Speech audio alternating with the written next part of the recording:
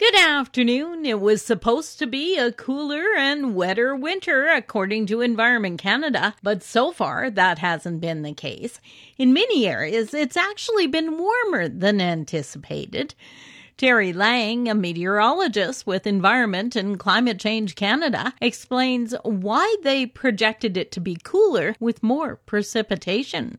When we have strong El Niños, we can strongly correlate that to warm and dry winters. When we have strong La Niñas, we can sometimes link them to cold and wet winters, but it's not as strong of a correlation that it is with the El Niños. Sometimes with La Niñas, we just get more wildly flipping around weather, which seems to be the case this year. She notes there's still 2 months of winter left, so the mild pattern could switch to cooler and wetter times. And with that in mind, another interesting weather forecast presented earlier this week was the pig spleen forecast. It's a weather predictor which has been fairly accurate in recent winters. Jeff Woodward is the pig spleen prognosticator and came up with the forecast for the remainder of the winter and into the summer. Based on the fat of the spleen, the winter and spring months will be colder than normal and have more precipitation than normal as well. However, we will start out with above normal temperatures in January and February before moving into the cooler temperatures starting in April.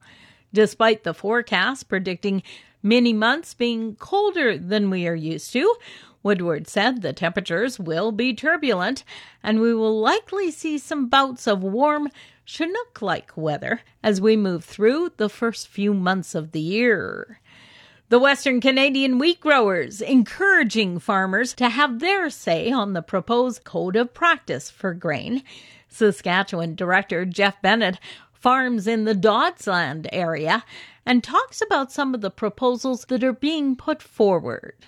It can be as in-depth as how many hours your workers are supposed to work during the busy seasons, all the way to soil testing every 3-5 years.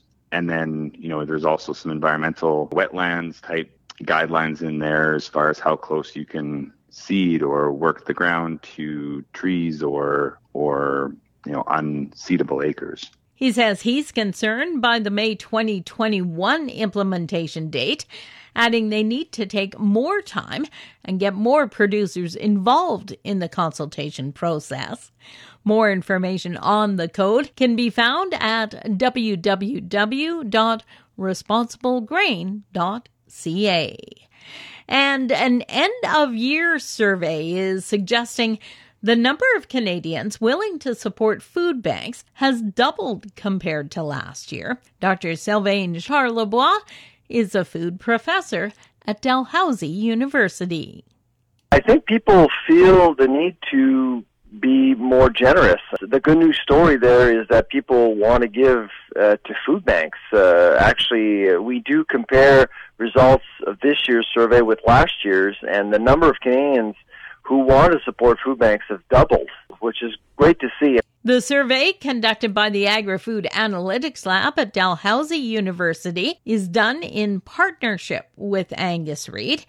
It shows that 32% of Canadians feel the pandemic will also impact their ability to pay for food in 2021. For Golden West, I'm Glendalee Allen Vossler.